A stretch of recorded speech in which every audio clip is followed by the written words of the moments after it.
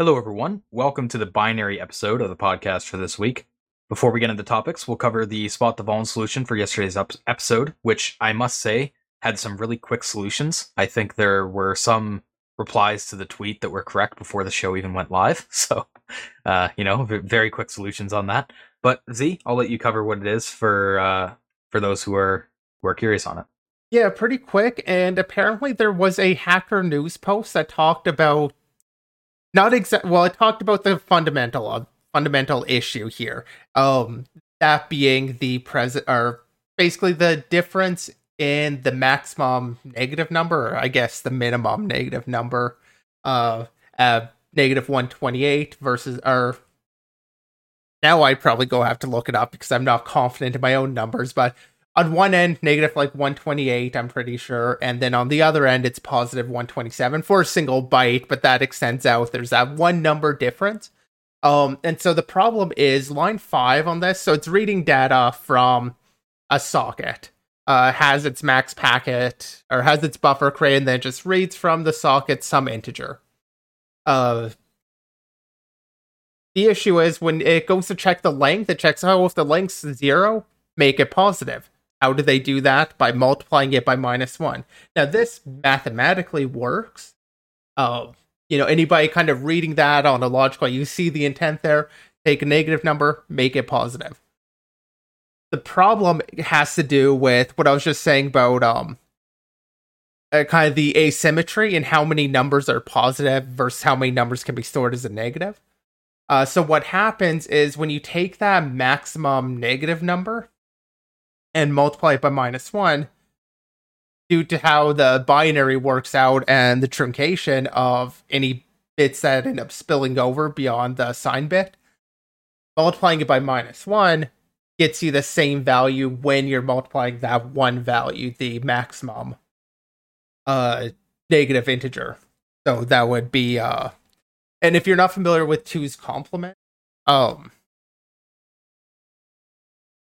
I don't know how much detail I really want to go into talking about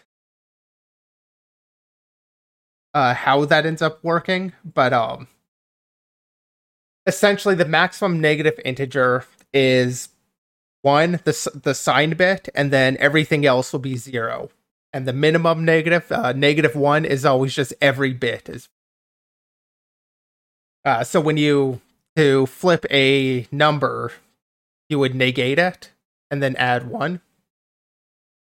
And of course, another thing, now that I'm talking about it, I'm not entirely confident if it's negate and add 1 or, it is negate and add 1. Anyway, it basically comes down to problems in the math, in how the computer is doing the math. I won't dive into many more details, but Bottom line here is computer math is hard. Gotta remember, don't want to misspeak on it, really. Yeah. Well, something I liked about this challenge is it's actually a pretty realistic scenario because, I kind of learned this recently. When you're dealing with sockets and doing networking and stuff, it may seem weird if you're looking at this example, like why would it be reading the length before and then using that for a read?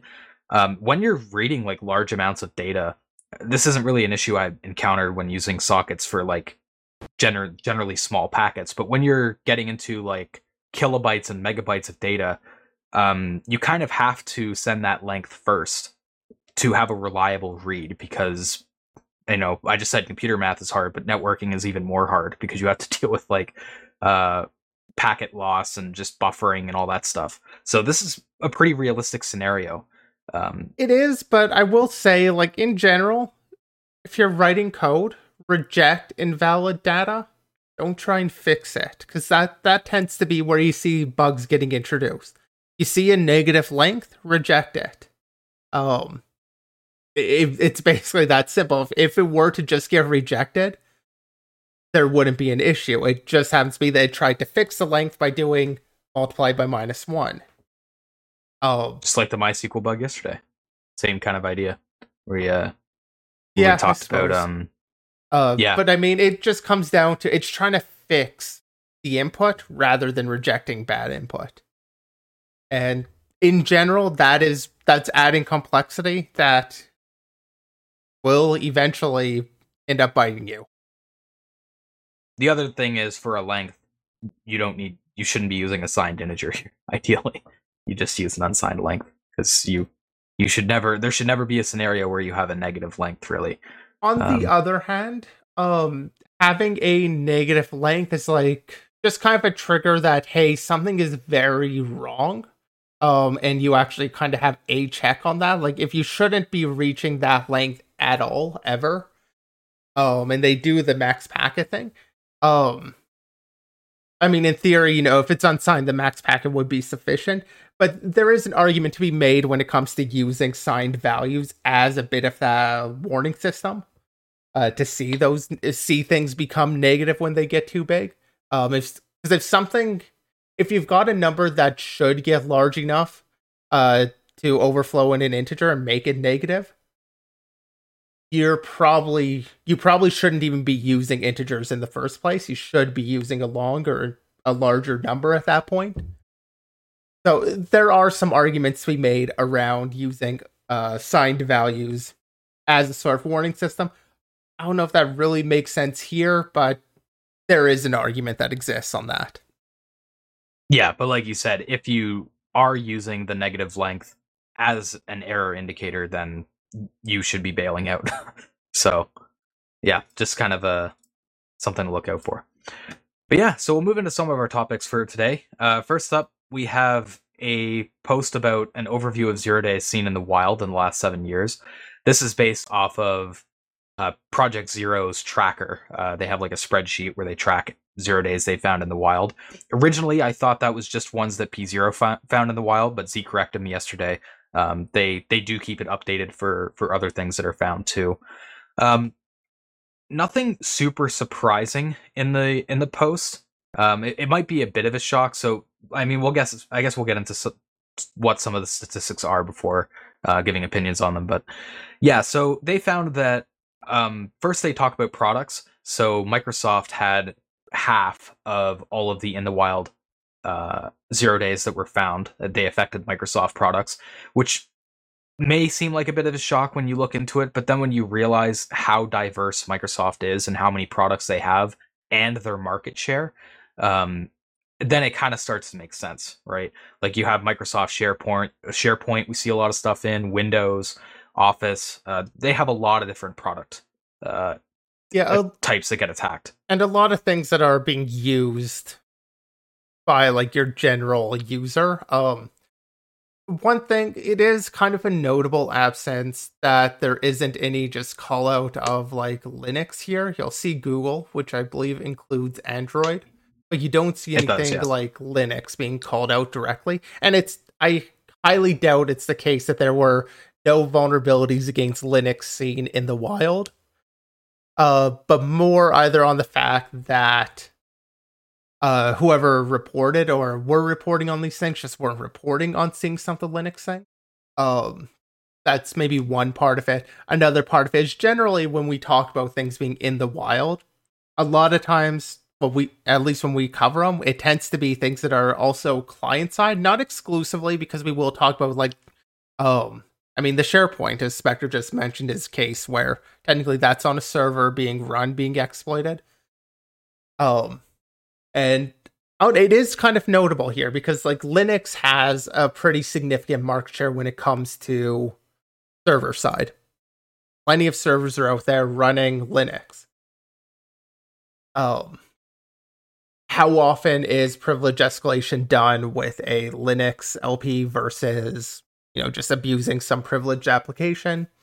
Not sure. I don't have the stats on that, but it is kind of notable there. And yeah, I mean, seeing Microsoft at 50% did surprise me a bit until I scrolled down and saw that was including Windows and Internet Explorer and Office, and obviously any Windows kernel bugs, Defender, and everything else. Like, there's a ton of stuff fitting under Microsoft, whereas the other companies like Chrome and Android for Google, that's a lot smaller of an attack surface. Now that I look at it a bit more, one thing that does surprise me a little bit is how Adobe has a higher share of 0 days than Google. Just because, like, Adobe, so they they mainly account for Flash and Reader, Flash being like 85% of the Adobe bugs.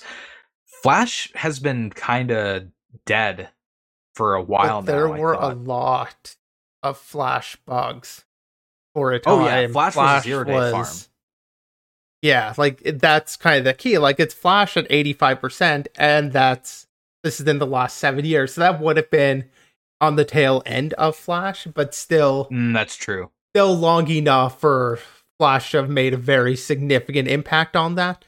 Whereas like Chrome has never been the bug farm.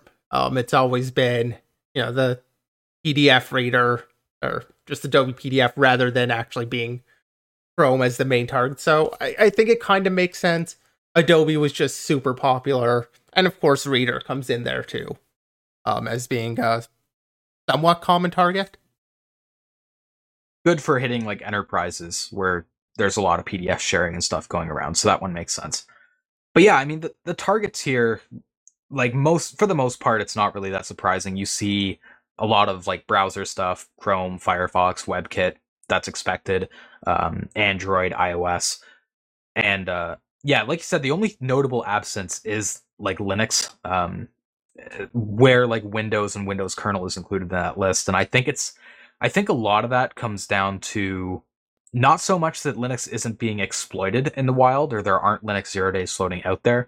I think it's more just the case that they're harder to capture and find from like a third party context, because Windows, like there's a lot of like, I think a lot of the ways they get these reports is through doing like crash collection and whatnot.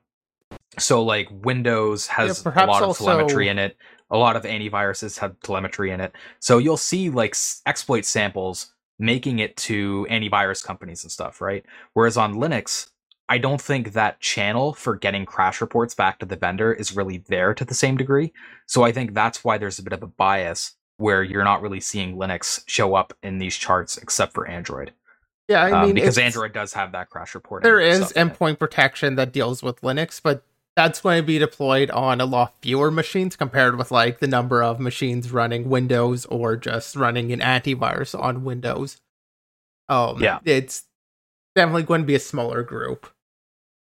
I guess the other kind of surprising thing out of this was they looked at the average patch time between discovery and patching. Of course, the standout one to call out is Qualcomm at 167 days between discovery and patching. That doesn't really surprise me. I mean, it's hardware to take. It has a longer cycle. Microsoft at 41, Google at 5 was a little bit surprising. I mean, I guess not surprising, more like, good on them. I think 5 is completely fair. The best one on here was Cisco at 2. Most of them all like Apple at 9, Adobe at 8.2. Well, 2 and several more digits. I don't know why they went so specific on Adobe and nobody else. I guess they do have a few others, but I don't know why they did that. Like, measuring it down to that accuracy just down feels to the, like microsecond of the day. it feels that way. But yeah, I guess I did misspeak by saying nobody else. You can see at least 4 others on there, or 3 others on there. But yeah, most of them are all in that 10-day range. It's Microsoft at 41, and that probably has more to do with the fact they push more on like Patch Tuesday being a monthly thing. Oh, yeah. So this has always been something that I haven't really been a huge fan of by Microsoft, and I guess this is a good launch point to talk about it when we're looking at these patch timelines. We had a discussion about like Patch Tuesday and making that choice a couple weeks ago. I think it was longer than that, but yeah, we have certainly had that discussion before. But yeah, I mean, I'm generally not a big fan of like pushing off fixes to consolidate them in these like Patch Tuesdays. I mean, I kind of get why they do it. It has trade-offs, obviously they feel it's worth it, but yeah, I mean, overall though, this chart isn't really that surprising to me. Microsoft being at 41 days, I don't think that's egregious, but it is high compared to other companies that are on the chart. Qualcomm, like you said, I think that is a bit of a special case because Qualcomm is more on the hardware side of things. And the other thing is too, I mean, Qualcomm's just never really been that great on a security standpoint. They've had some really meme issues. Um, there's also been some complications when it has come to dealing with reports and fixing issues. So, yeah, I mean, them being the worst here, it's, you know, pretty straightforward. Like, Yeah, I don't I think that mean, was a surprise. I do think a lot's explained by the hardware aspect. Just it's got a longer cycle. It's still quite long. Um, and maybe it is some stuff they could have patched quicker. Oh no, on the Microsoft point, you're comparing with everybody else on this list, and the thing is, like we were just talking about how Microsoft has a huge attack surface. They also have a huge development team, but like I could imagine there's more of an overhead also on kind of getting things out and collaborating to fix things. When it comes to the whole Patch Tuesday, like I said, I think we've had that discussion in the past already. I kind of just see it as there are trade-offs with it, but it's a decision Microsoft has made, and I think it's a decision that you can at least argue on behalf of. I'm not the biggest fan either. I'm not that against it though. But yeah, I But do it does feel explain like their showing in this chart. So that's why I wanted to bring it yeah, up. I believe that's going to be a big part of it is just the fact that they intentionally delay patching. Beyond that, though, they also just have a lot more products than pretty much anybody else on this list. Yeah, just by the nature of the number of products they have, that makes it more difficult. So yeah, that's a fair thing to point out. And I guess you mentioned like compared with everybody else on this list, and this is a choice list, place where they've had these Odays in the wild. You can kind of think though, like there are going to be plenty of companies that aren't prominent enough to make this list and have nowhere near that patch response time. Yeah. Yeah. So one thing I would like to see, and unfortunately you don't really get that with this post, it'd be interesting instead of just looking at it as a whole, like summing up the last 7 years and then doing, charts based on the 0 days that were found. It'd be nice to see a timeline over the last 7 years to see like, okay, how many 0 days were found in this product in 2016 compared to 2017 or 2019? You know what I mean? So seeing like a line graph of where product 0 days are being discovered and trying to see if there's any trends, that would be very interesting to look at, I think. And the data is there, like the spreadsheet is there. You can go and do that. It's just they didn't do that here, but like I think that would provide some useful insights too. So maybe somebody can do that, or because I think there would be things to talk about there too. But that's not in this post. But that was just something I was thinking about while we were going through the stats. Anyway, not too much more in that post. Like I said, not too much surprising. Just gives you a solid look at where the security landscape has been in the last 7 years. All right, so we'll get into some of our exploits. Up first, we have a blog post from Sonar Source on Squirrelang, which they state is an open source interpreted language for game development.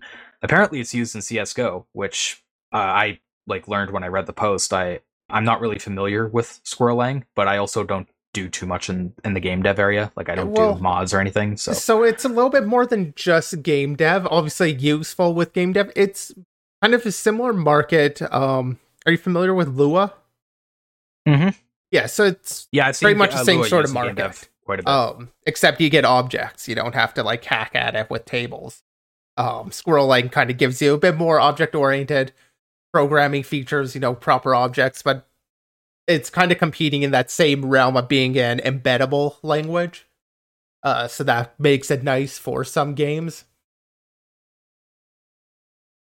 But I guess so what it's primarily used for in games, just kind of extending on that for people who might not be familiar with Lua's usage in games either, it's really useful for higher level scripting with doing plugins or mods or just generally UI stuff, stuff in that area. So in CSGO, for example, that's where it's used. It's used for custom game modes and maps, which you can download off the workshop and host servers that run it. So obviously, because that language can be written by mod developers and it can be installed on servers, it has to be sandboxed. or else malicious maps can attack the host machine if they get too much access. And that's basically what the end game is here, is escaping the VM that's used for Squirrel Lang in order to pull off that attack. But yeah, sorry, go ahead, Z. Yeah, well, I was just going to dive into the details of the actual vulnerability here, which is a out-of-bounds access. Due to confusing or being confused about whether or not it should be accessing the fields or the methods of a class. Sounds a little bit weird, but what's going on is kind of straightforward, actually. Internally, when you kind of declare the class, it's going to be backing that up with some internal data structures, like with how it actually compiles it down effectively. So when you have a field, it's going to, when you declare a field, it's going to have a separate kind of internal array called _default values. And every field is going to have its value or default value in that location. Pointed to by the default values array. Similarly, you create a method, it's getting pointed to inside of the _methods array. And then there is a separate array called members or _members, and that are not an array, sorry, it's a separate hash map. And that one is how they get the index into those arrays. So you'll have your members. I think they have this visualized somewhere. I thought they did. Anyway, you'll have your members hash map, and all of the fields and all of the methods belonging to that class will be in that hash map, can be looked up in there, and the value that gets out will be the index in its respective array. And then it just uses the first byte, and specifically 2 bits out of the first or most significant byte of that value to indicate whether or not it is a field and should be looked up. This index should be looked up in the default values array, or if it's a method and should be looked up in the methods array. So the confusion happens by being able to trick it that when you end up calling for an access on a method, it thinks it's actually accessing a field. And that ends up happening because it's storing this metadata in that same index value, but it's not preventing you from creating more methods than would fit inside of there. So what they do is the member, a field has this 0x02 as it started, specifically looking for that 2-bit of the most significant byte, whereas a method will use the 1-bit and just will have that set. So if you can create 0x2 00000, just a lot of methods, the index that it's going to expect is just naturally going to have that field bit set. So later when it actually calls, like, is this a field? Yes, it is, even though it's not. So that ends up creating the effectively a confusion there, where it will access way outside the boundaries of where that default value is actually set up. At least if you create a class that only has one field, but like however many methods in it, it'll end up accessing whatever index that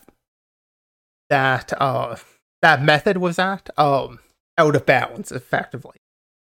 And it will, so the access, it will mask out those 2 bits that it uses for metadata. It'll mask those out, so the actual access out of bounds isn't all that far out.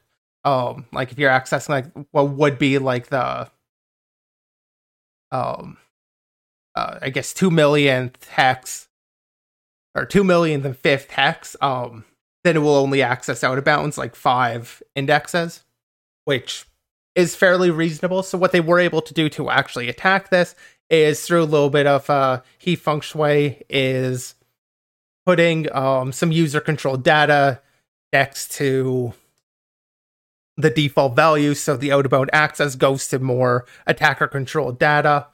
Had a attacker controlled object there, and effectively what they did was they ended up tricking the access to returning a array that started at null 0x0 and had 0x FFFF all the way up through 64 bits of data, basically giving them access to read write the entire address space as this field. And then from that point, of course, it's fairly easy to find some function pointer to overwrite and get your generic code execution. Overall, like, I thought it was a cool bug, but it's one of those cases where, like, storing that metadata inline is always dangerous. It kind of makes sense. They're trying to save memory, but it is a dangerous thing to do. I mean, again, I'm circling back to something I've said before with these types of issues, but by trying to embed it directly in the value instead of just using a separate object, you are penny pinching on memory. You know, it's not like the 1990s where we have this really is an heavily embedded restricted language. RAM. Yeah, but that still makes a difference here. Like, I understand trying to penny pinch more when those pennies add up and actually do make a difference when, like, they advertise on how much memory they take. Like, I get it. I also agree with you. Like, in general, we generally have more than enough memory. It does add up, though, and I get where they're coming from in this case. It's just, like, you need to take care when you do that you're not giving generic access to basically the whole thing. And allowing that other value to overflow into it. So we can kind of revisit a topic or a theme that we explored last week when we were covering a WebKit bug, because you can classify this vulnerability in two different ways. They classify it as an out-of-bounds access. Really, what this boils down to is a type confusion, because they're using, that most significant bit, or the most significant byte as a type, and the user is able to control that type because they have full access to the value. So, yeah, I'm kind of thinking like maybe this would be more apt to describe it as a type confusion, just because, like, when you see out of bounds access, you're thinking like, bad size calculation or something like that. Whereas this is more of a just the user shouldn't be able to control the type. So another one of those bugs where you can kind of go like I can see both sides. But to me this is more of a type confusion. I'm not sure if I'd really call it type confusion, just because like, I do get where you're coming from, like, but it's technically accessing a, I believe, SQ object in both cases. Like, I don't believe it's actually changing the object type at all. But they're both what it's expecting. Changing the container that's accessed. Yes, exactly. It's changing the container that's accessed so that you end up accessing out of bounds. But it's not confusing the type as would be necessary for type confusion. I think that's the distinction that would make me not want to call it a type confusion. Like, I get where you're coming from. There is a confusion happening, but it's more of, like, variable access confusion, I guess. Yeah, it's a little bit tricky. It's a weird and cool bug because it's a great bug. Yeah, it's not something you're going to run into in a lot of cases. Like, it's kind of unique to how the application is structured. I mean, I say that there has been similar issues like this in other products. Like, don't get me wrong, the PS4 kernel actually had a very similar bug to this. It was the basis for the 4.05 issue. But yeah, it's just not something you come across super often compared to other bug classes. So yeah, that's why I really like this blog post. Yeah, and it was well I think done. They did a good job. Exactly. I think they did a really good job explaining the issue. I really love when they do these diagrams and stuff just to highlight the way it's architected to somebody who's not familiar. Just, yeah, overall a really good post. All right, so next up we have a topic that turns the tables on attacking Linux through the kernel instead of using the kernel or attacking the kernel. This one is a kernel bug that leads to the exploitation of set UID binaries through the crash dump mechanism. So they kind of go into some background here for those who might not be aware of how core dumps are handled. First, like, they focus in on this dumpable attribute. So every process in Linux gets a dumpable attribute, which can be one of three values. It can be 0, where it's not dumpable at all. It can be 1, where it's dumpable, or it can get this special 2 identifier, which is called set UID safe, where it's dumpable, but only if the core pattern, which the user can control, is an absolute path or a pipe. Well, the problem is the ESYS call that eventually calls this begin new exec function will set a dumpable value on a new process if the privileges are changed so that the real UID is equivalent to the effective UID, and the current group ID is set to the effective group ID. Well, So so basically, if you're running a child process, it's running as like root, for example. it's well, I don't think the problem here is really with exec or not exactly. Obviously, they're able to abuse this, but it makes sense. Like it's deciding what the dumpable thing is based on, is this a SUID binary where it's running with more privileges than the user actually has, in which case it's not dumpable, um, versus it being dumpable when you're running it. Your same the effective user is the one who's running the program, or the actual user is the one that's running the program. Like it makes sense that it's doing this. Oh no, I'm not sure if you really intended to, but it sounded like you were kind of just putting blame as like it shouldn't be overriding dumpable, and it makes sense that it's not letting you dump things. I'm not. So Oh, go ahead. I believe the problem there is that they should have been using the set you would save core dump value instead of just setting it as like one as dumpable.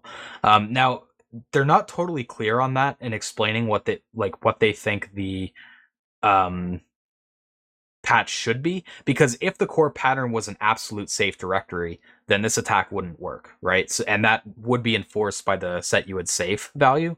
So that's what I believe the bug is here, just the way I'm reading it, is that they're setting it to the dumpable value, not to the set you would safe dumpable value. Okay, so I I'm could not be wrong exactly there, sure but where the set you would save dumpable value should actually be used. I'd assume that that was actually more of a special value. But the key thing here, and this is what it relies on, is the fact that the program running, um, like a SUID, if you just have a SUID binary and it executes another binary, that isn't sufficient to turn it into a dumpable. Um, what's needed is that SUID binary needs to change, like it needs to call secuid 0, assuming root. Um, it needs to change all of its IDs to 0. They all need to be consistent in order for it to match that first flag. Um, like it does rely on that condition also. It's not as easy as just any SUID binary is vulnerable if it starts another binary. yeah, it needs that path to be taken where the UID and GID need to be equal. The real one needs to be equal to the effective one. Just wanted to clarify there. Uh, it gets complicated when you're talking about like UID and GID in Linux because there's like three different types. You have like real, effective, and I think there's another one that I can't remember the name of. But yeah, like you're saying, they have to be equivalent for that path to be taken for the process to be dumpable. Um, the other thing that is important there too is the fact that the process owner's permissions will be used to create core dumps that are generated. So that's where the privesc angle kind of comes into play there. Yeah, So and I guess we effectively, should touch on what the actual issue is here too, which yeah, exactly. Um, Effectively, you have the situation where you can have a root process that can create a core dump anywhere, since the user can control that core pattern as root. So it's technically in like a arbitrary root file write, though the contents aren't totally controlled because it is a core dump. It's not like you can just write whatever you want. You can try to get control over contents that are in the core dump, which is what this attack relies on. One way you can do that is by setting an environment variable, for example. So how they abuse this is they note that the log rotate D daemon directory can be written to with a core dump, and the parsing for configuration files there is very loose. So like even if there's a bunch of garbage data, it'll just skip past that until it recognizes a valid configuration. So if you can control any contents going into the core dump, which you can for like an environment variable, you can smuggle in a log rotate configuration and get that read, have it execute a reverse shell or something to that effect to get a privilege escalation. yeah, and that's Um, just clarify. That's because in log rotate, the configuration can include first run command, which effectively is code execution or script execution from there. So really straightforward. You set first action to whatever you want. And you'll get code execution. I guess one detail that's kind of been skipped over here is the fact that you do need to be able to crash the second program that ran. In order to get a core dump to happen. Yeah, you need core dumps happen when a program crashes, and then does these permission checks, these dumpable, and all that. And they had a fairly reliable way of doing that, and that's just using R limits. Setting the R limit CPU to 0, effectively meant that as soon as they started up another program, it would be killed, and it would send the appropriate signal to get it dumped. So that was one trick. That works since commit from August of 2019. On older systems, or systems running an older kernel, that won't work because they do have checks against 0 for setting resource limits. So in that case, the other trick that they had for using attacking older systems is by sending a SIGQuit system, or a SIGQuit signal, which can be done through the TTY driver. And this is a little bit weird, I thought, because I wasn't really aware of this caveat, but generally, like, inside of a shell or whatever, you can't send a SIGQuit signal to a higher privileged process, right? You can't just tell it to crash itself. But through the TTY driver, it allows that signal to go through, even if you're sending to a higher privileged process. So it's just kind of this, I guess, subversion where it just kind of walks around like other places where that privilege level is enforced. Through TTY, it just isn't. So that's another trick they use, is they can just send a SIGQuit character through the TTY or terminal subsystem, and they can cause that crash and trigger the attack. Yeah, I mean, it feels somewhat justified because usually the person sitting behind the terminal who started a program makes sense that they could also, like, kill it. So I kind of get where they're coming from on that one. That's it. On the whole, like, it's really just a logic issue over how do you deal with those SUID binaries that end up starting another program themselves, especially those that take over the UID and GUID. We keep referring only to UID there, but I believe it... Actually, I might be mistaken there. Did it have to take GUID also? It did, yeah. Or I believe they... If you look at the code snippet, they call pasted set it. And set U and set G. But yeah, I mean, the big thing there is just, like, I can't really recall any other instances where I've seen a kernel bug that's being used to attack userland to get a privilege escalation. That's kind of a weird route to take, and, turns it on its head. So that was kind of the fun aspect to that. Yeah, I mean, I like this post for that. And I mean, it's a fun little, more of a logic issue than crazy memory corruption stuff. Yeah. That said, we do have a memory corruption for Linux as our next topic. This is a Project Zero post from Jan Horn on a Linux kernel bug discovered in the TTY subsystem. So I guess we're also continuing on the terminal subsystem too. This bug is a race condition due to bad locking in the TIOC SPGRP ioctl for setting the process group. Basically, when modifying the reference counts of the old and new process groups, they try to do locking by taking a lock on the TTY object. It's a spin lock, I believe. But that's not sufficient because pseudo-terminal pairs are a little bit special in the way that both ends of a pseudo-terminal pair can access the same state, even if they have different TTY structs. So because the different ends don't use the same lock, but they're accessing the same memory, the locking pattern there is effectively useless in that case. Because it's only preventing concurrent access on one end of the pair, not both. So that can cause the reference counts to become corrupted, where the old PID object could have its reference count decremented one too many times, and the new PID on either end incremented one too many times. With that decrement, there's the use after free condition there, because when the ref count hits 0 prematurely, it'll get freed while the PID is still being referenced. The use after free is a bit tricky to exploit, though, in this case, because the PID object is allocated in a special cache that's used for only like 3 different objects. It's used for PID, secfile, and epitem objects, which I'm not familiar really with those latter two. And the situation here is a UAF write, as I understand, because you can use the ref count field to cause memory corruption on any overlapped object. but because it's not in a generic cache, you're kind of limited in the objects that you can, like a reallocation primitive. It's kind of hard to get a target object that's useful overlapped. Um, so you need a target object where control over that ref count field yields something useful.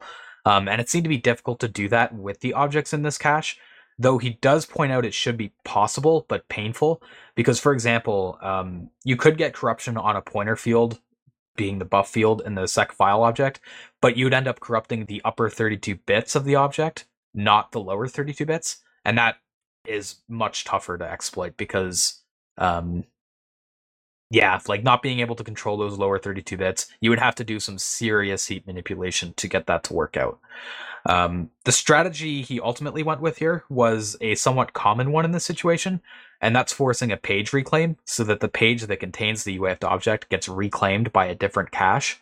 You could go with like the generic cache, but the cache he went with here was the page table cache, and that allows a much easier reallocation primitive.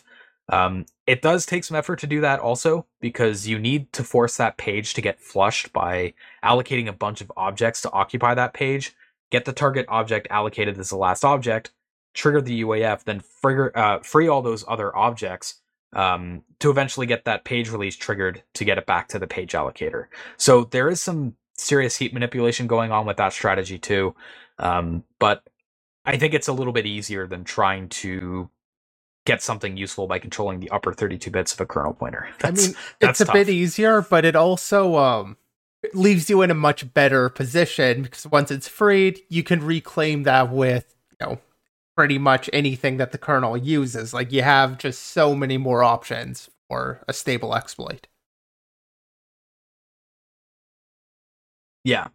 So basically, once Jen had that ability to get a page reclaim going, they overlapped the pit object with a page table. Specifically, he was able to smash the least significant bits of a page table entry, which could be used to enable read-write flags on a page that's supposed to only be read, for example. So you could use that to gain write access to a set UID binaries text segment and use that to privilege escalate. So this is kind of another thing where you're using a kernel corruption primitive to attack from the user side a little bit, because you're kind of attacking the set UID binaries. And this is a very interesting attack scenario, because ultimately it never hijacks control of the instruction pointer in the kernel, nor does it require any kind of leak or anything to chain with due to corruption being an increment. And as such, Jan points out here that mitigations like CFI wouldn't have done anything in this case, because you're never touching the control flow. You're just using your corruption primitive to corrupt some page table entries that you can use in a second stage of the attack. He does point out some mitigations that could be useful in preventing bugs like this. I mean, the most notable one there just being mitigating the attack surface so that you can't hit pseudo terminals in the first place, because most components on the system do not need access to that. It's just kind of an unnecessary risk to expose that. But some of the other things suggested were like randomizing structure layouts to impact the reliability, and mitigating UAFs in general by using something similar to memory tagging to tag pointers on the type of object it's supposed to be. So there's a lot more nuance in there, and he goes into detail on a few different defenses there, which I'm kind of skipping through because it would be impossible to cover them all here. As per usual with Project Zero, it's a pretty dense blog post. It covers a lot.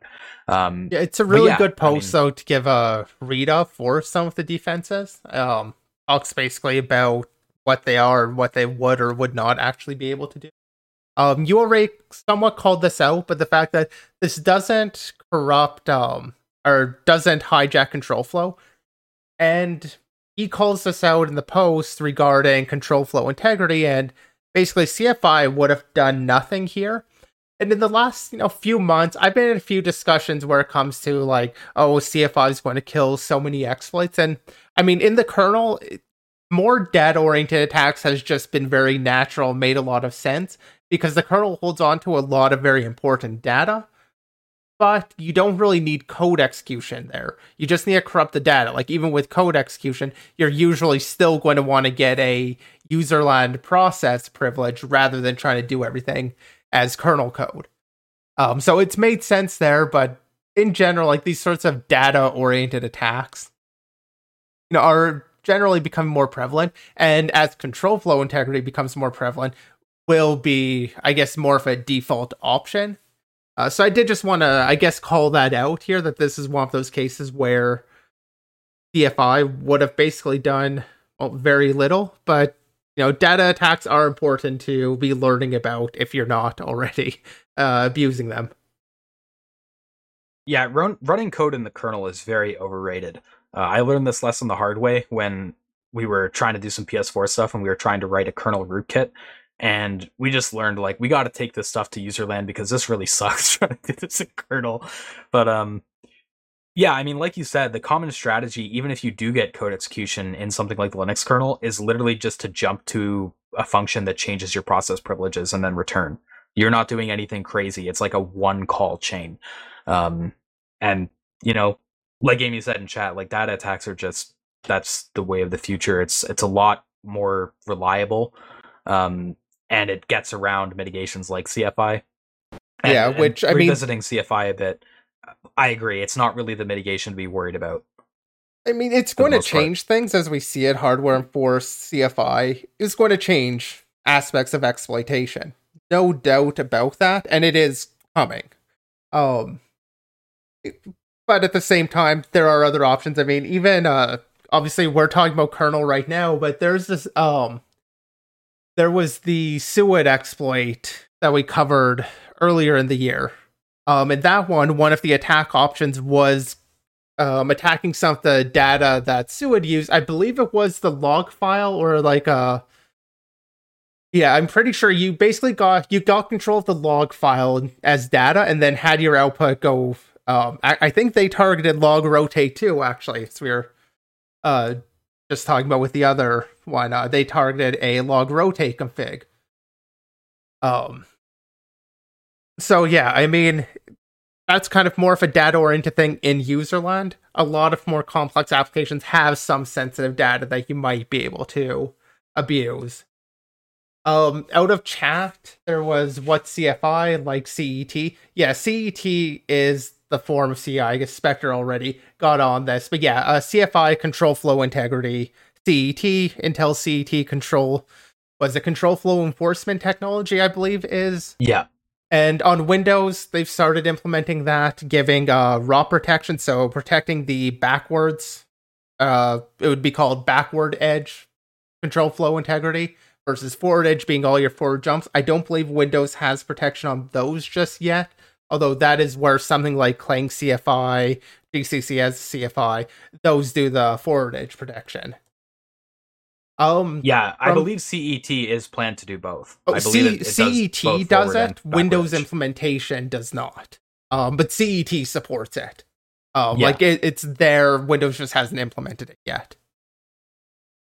At least that's my understanding. I haven't, double checked on that one, but I believe the case is Windows specifically and their implementation. But yeah, CET supports forward and backward edge. Yeah. And when I was talking about mitigations and saying CFI is not the one to be worried about, I was just kind of jumping back to that discussion where you were saying people were worried about CFI being like an exploit killer. If you want to attach a mitigation to being an exploit killer, attach it to memory tagging, because that's coming and it's going to be way more impactful than CFI is going to be. Memory tagging is going to impact memory corruption across the board. It's not going to kill it entirely. There are some problems with it, like when you get into the granularity is like the primary one that you could attack, but it is generally going to kill a lot of bugs and a lot of bug classes. Yeah, I mean, memory taking does actually provide a little bit of a CFI, so it's kind of like with PAC, how PAC pointer authentication over on iOS, it provides a degree of CFI, but it also kind of does some other things, maybe pointer overwrites in general hardware, and it's some sorts of out-of-bound access. Like, it protects against more than just CFI, but then it's not quite the same strength as a shadow stack or something for backward edge. So I mean, memory tagging, yeah, like it's weird, I guess I'll put it that way, because it's not as strong in some ways, but it does more. Yeah, it's going to be more like wide sweeping against different types of bugs and stuff. So yeah, I mean, Google is pushing for that.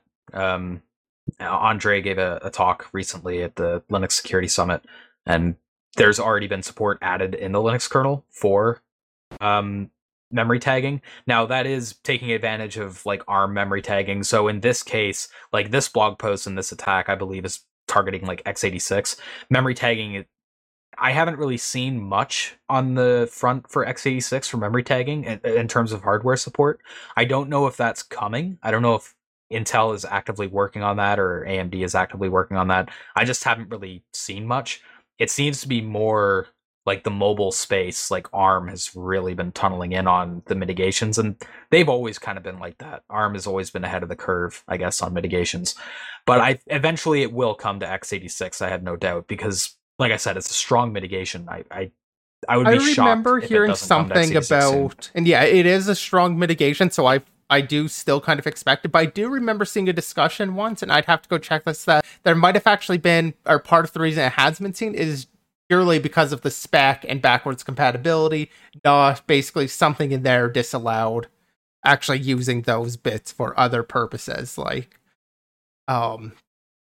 memory tagging tends to do. So I don't know. It sounds like there was some reason that we haven't seen it, but I'm not familiar enough. I will also, since we were talking about the talk from Linux Security Summit, since that's already up on YouTube, I will also include that in our description below. Yeah, and Sarsek asked, "How does memory tagging work?" So this is actually something that's covered in the talk very well.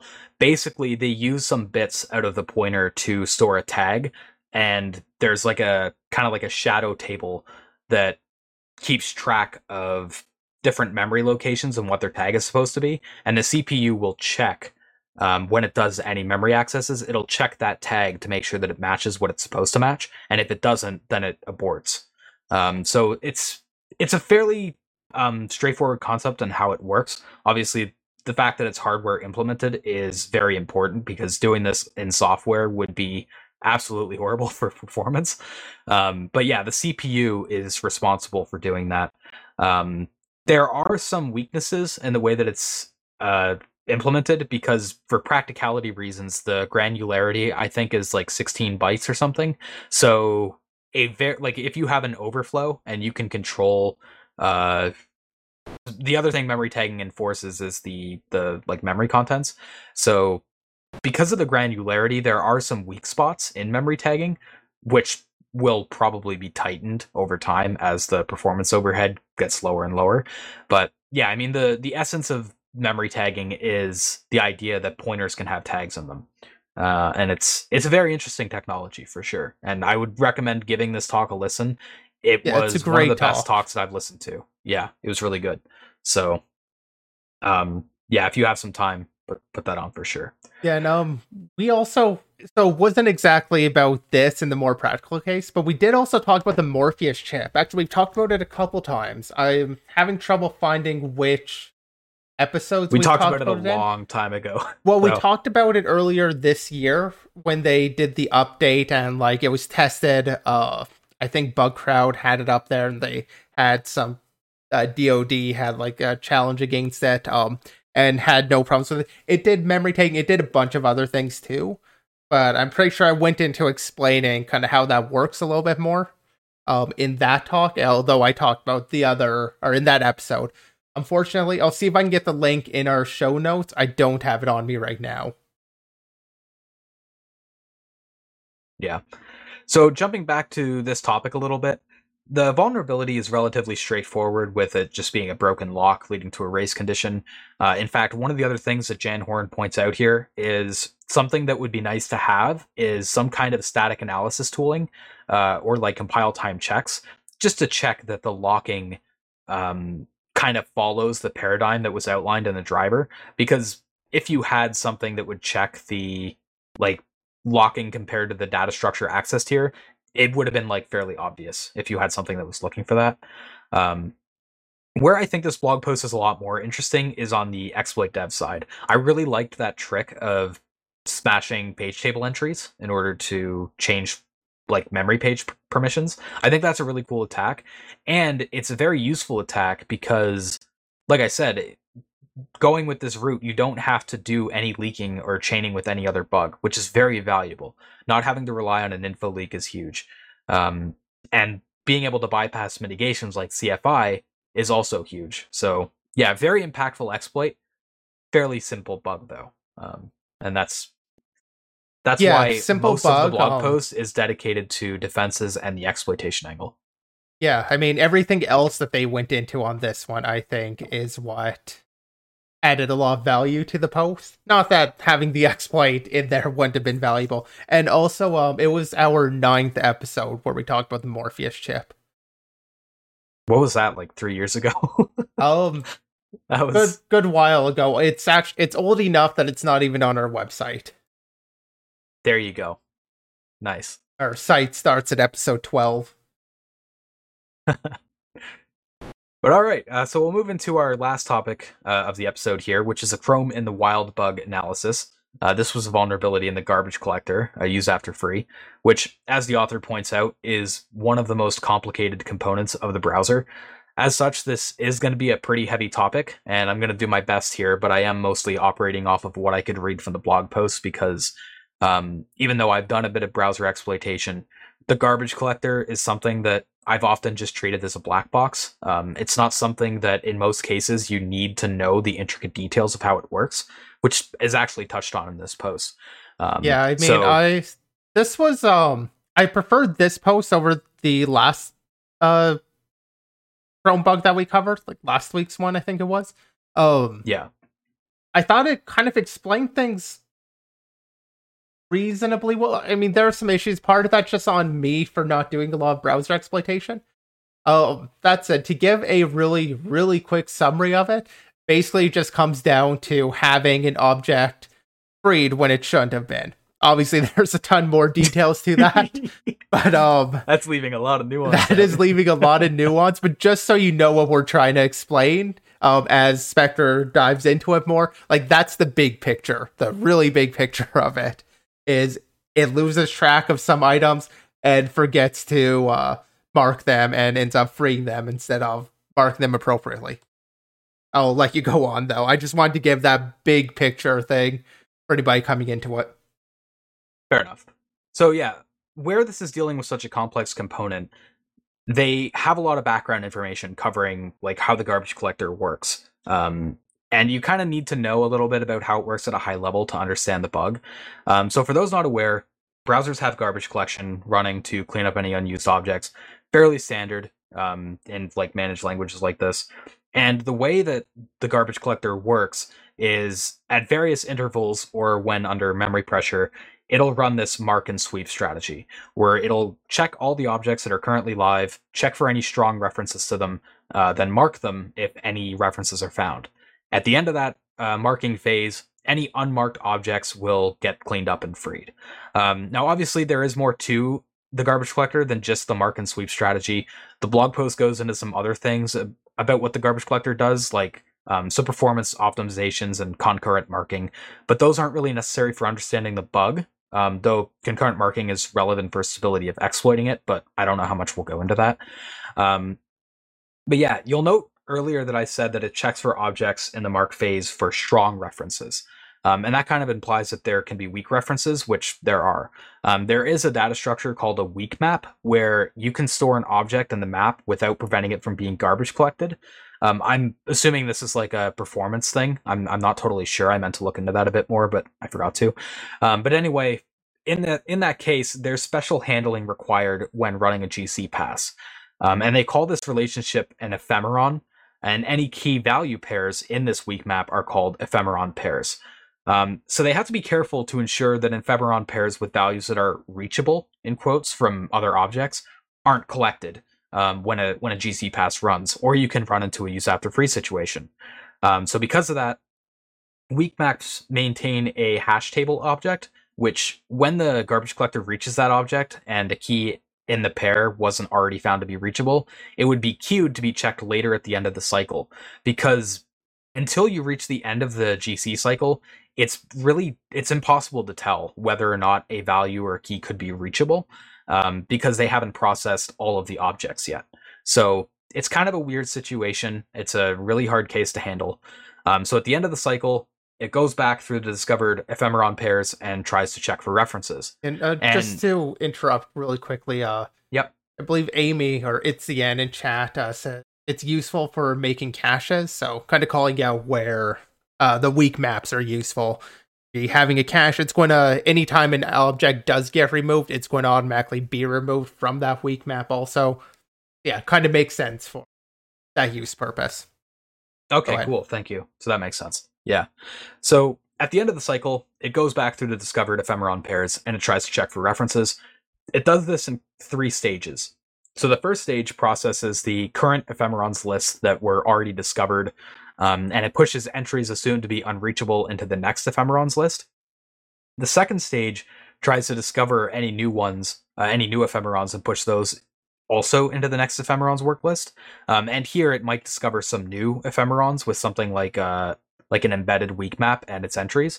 And then the third stage takes those newly discovered ephemerons and processes those. And it just continues to do that until no more objects are added. But some of the objects in the second stage where it can discover those new ephemerons, those might have strong references to what were previously assumed to be unreachable ephemerons, and those values never get marked. So they can be erroneously collected by the garbage collector despite there still being strong references to it. So the example the author gives is if you have 2 key value pairs where you have one which is a simple key value pair like just K1 and V1, and a second one where the value is the key of the first value pair, it's possible that that first pair is visited, K1 and V1 are unmarked because they don't see any references, and then when K1 is visited, K1 will get marked, but the value for K1 won't get marked. So you kind of have this desync where the key for the first pair is marked, but the value isn't, so it ends up getting collected. So the patch there was to make sure that if there were a non-zero number of objects processed when draining the work list, that they run another pass to ensure that the ephemeron semantics get applied. There were some other complications in exploiting this bug. For one thing, they had to add an additional few key value pairs to the weak map due to there being 2 rounds of ephemeron marking. And the other thing was concurrent marking gets performed prior to garbage collection. This one I can't really go into detail on because it goes pretty far out of scope of my understanding of the GC, and it's an optimization kind of thing, so it's bound to be really complicated. But to account for the concurrent marking, they had to get creative with nesting weak map objects to change how like the graph, the object graph, looked to the engine. Even then, the bug was still somewhat unreliable to trigger because you need your key value pairs in the desired order, which might not always be processed that way because of the nature of hash tables. You'll remember, like, the way these key value pairs is tracked is through a hash table. That hash won't be deterministic, so there's a bit of RNG there. It depends on what hash is calculated and in what order your key value pairs are put into that table. What this bug essentially provides, though, if you are able to exploit it as a primitive, is a very strong primitive. It basically allows you to do a targeted use after free of any object in JavaScript that you want, because you can just store an object reference in a weak map, trigger garbage collection, and then pluck that reference back out. From there, you can go the more known route of like UAFing the backing store of an array buffer and causing a type confusion there, or you can use a trick of abusing how large JS arrays work, where the backing store for large JavaScript arrays is allocated in this large object space heap, which is a separate heap from most other objects. And that's a special heap arena where you can get other objects allocated of different array types. So you can get an object array and an array of doubles allocated in the same space, use the UAF to cause an overlap, and once you have that type confusion, you can use your overlap with an array of doubles and an array of objects to get the game over primitives, being the ability to leak objects through the array of doubles, or the ability to create objects by writing into the array of doubles. And you can use that access to the object array to retrieve the reference to those fake objects. And from there, it's pretty easy to get a read-write primitive. If you want to know more about that strategy, I don't want to cover it too much here because it does require some knowledge of how arrays and stuff in JavaScript work. But the Attacking JavaScript Engines by Salo does a pretty good job of explaining it. Attacking JS Engines, I believe, tunnels in on WebKit specifically, but Chrome is also very similar. Like browsers in this area, there's not a lot of divergence in how arrays and stuff work. So I'll link that in chat for anybody who's interested. We'll put the link in the video as well. But yeah, if you want more details on that, the Attacking JavaScript Engines paper is a really good resource for that. But yeah, I mean, overall, a really complex vulnerability and a very hard to spot one, because it's deep into an area that not a lot of people are looking into, because it's just way easier to treat it as a black box, even for security researchers doing browser research. So yeah, just a really hard to spot bug, very complicated exploit, not super stable because of the RNG aspect to it. But which makes it interesting that it was discovered in the wild a little bit. But I'd be a little bit curious on the discovery aspect of this one too. Just because, like you're saying, it's a hard to rock area. Also kind of hard to fuzz. I mean, there's probably some ways you get around fuzzing it, but it feels like one of those areas that would be a little bit difficult. I believe. Yeah. So Chrome did. Sorry, go ahead. Oh, I was just going to also call out the fact that Project Zero also did a RCA post on this bug. Yeah, so I was just about to reference that actually. Okay. Because in the wild post from Project Zero, their RCAs, they do include a section on how they speculate that this vulnerability could have been found, and even they were kind of like, they suspected that it was manual review because it seemed harder to find this through fuzzing than it would be through manual review. But even they were kind of unsure because it's just such a deep and complicated bug. This is one of those bugs where you really need to understand the subsystem and how it works as a whole and how different parts interact with each other. It's not like a straight up like, there's an error path that frees this, and then the function above that might use it or something. Like, it's not a straightforward use after free. It's a very complicated design level issue. Yeah, like, especially if you were to imagine getting just the crash report on this, trying to triage it, I could just imagine how painful that would be. Yeah, it would suck. So, yeah, I mean, props to like the researcher here for doing all of that legwork, because this, yeah, like you said, this would be very hard to backtrack off of.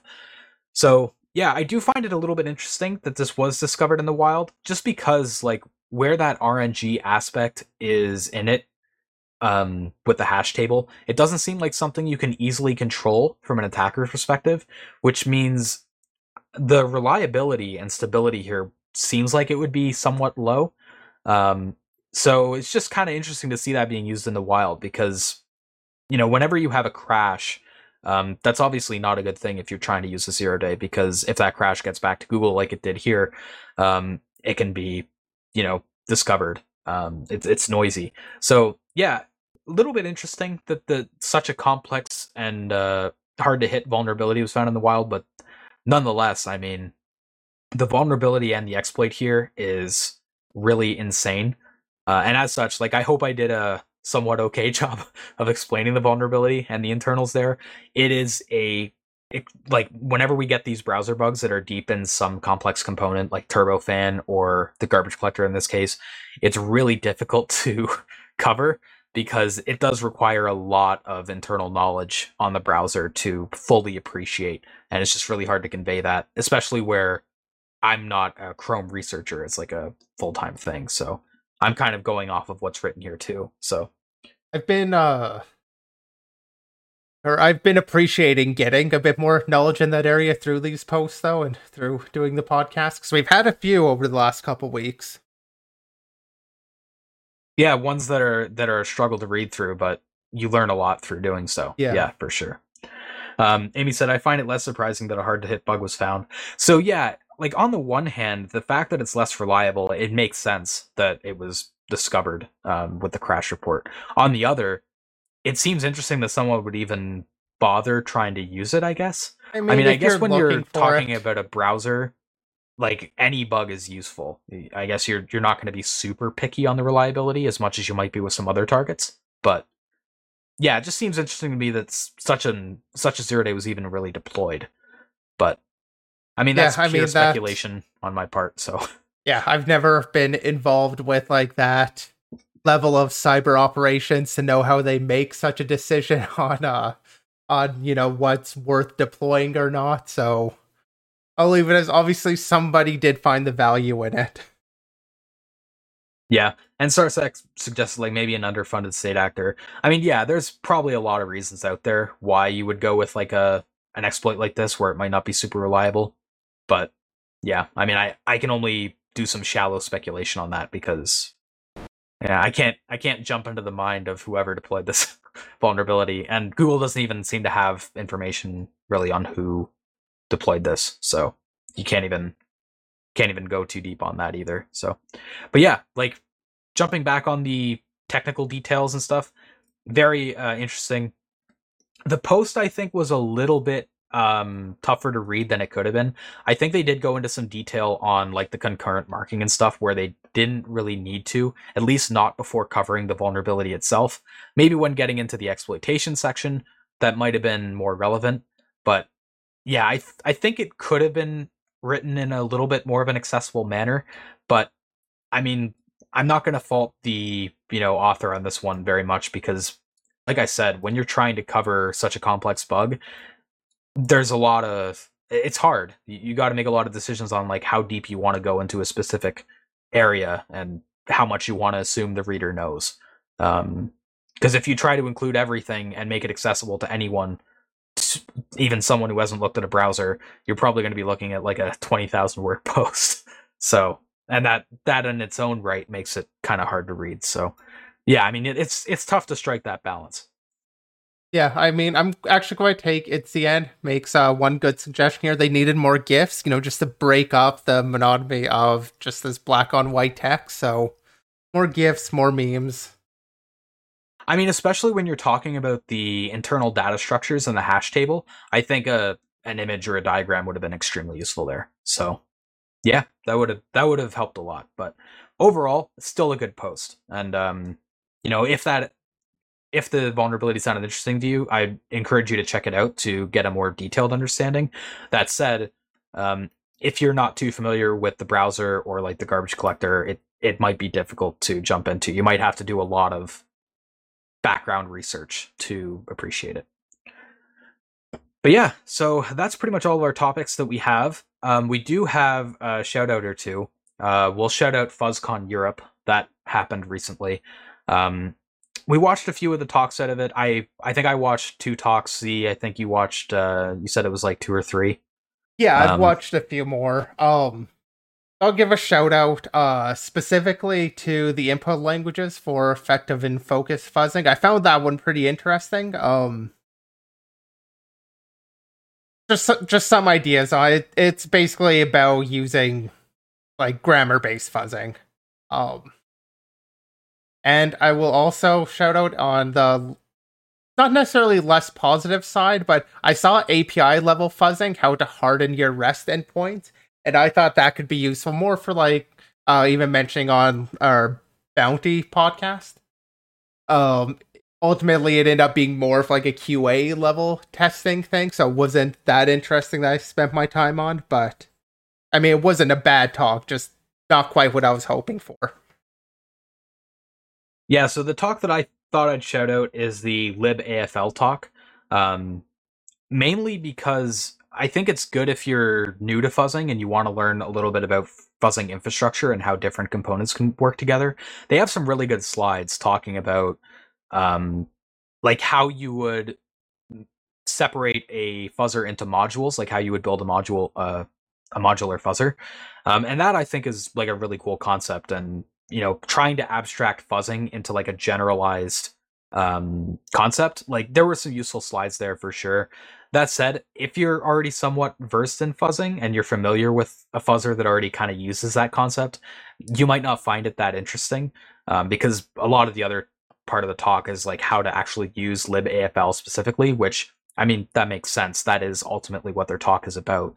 But if you're not looking into using libAFL or interested in what it offers, then The second half of the talk might not be super interesting to you, but I think for beginners who want to learn stuff about fuzzing, that talk can be very useful. The first half of it. So yeah, I did want to give that a quick shout out. Yeah, there wasn't as many talks at FuzzCon Europe as I initially thought there would be when I first started looking, but It's a one day. All of these talks are like a half hour. Yeah, somewhat smaller conference. There might be some talks there that of interest to you, so we just wanted to shout that out. But yeah, there was nothing there that was super interesting to the point where we wanted to dedicate a long discussion to it. So yeah, just wanted to shout it out. I think that pretty much concludes all of the shoutouts that we have. Z, I don't think you have. If you have anything more to add, I'll let you shout out here. But all right, so we'll wrap it up. So thanks to everyone who tuned in. You can catch the VOD on Twitch or on YouTube at 8 p.m. Eastern on Wednesday. We also have previous podcasts up on Spotify, Apple Podcasts, and some more resources on Anchor. Feel free to join our Discord and follow us on Twitter. Links for those are down below. I'll also link the Discord and chat. We'll be back next Monday for our Bounty episode at 3 p.m. Eastern, 12 p.m. Pacific, and next Tuesday at the same time as today, 7 p.m. Eastern, 4 p.m. Pacific for the Binary episode, and we'll see you all then.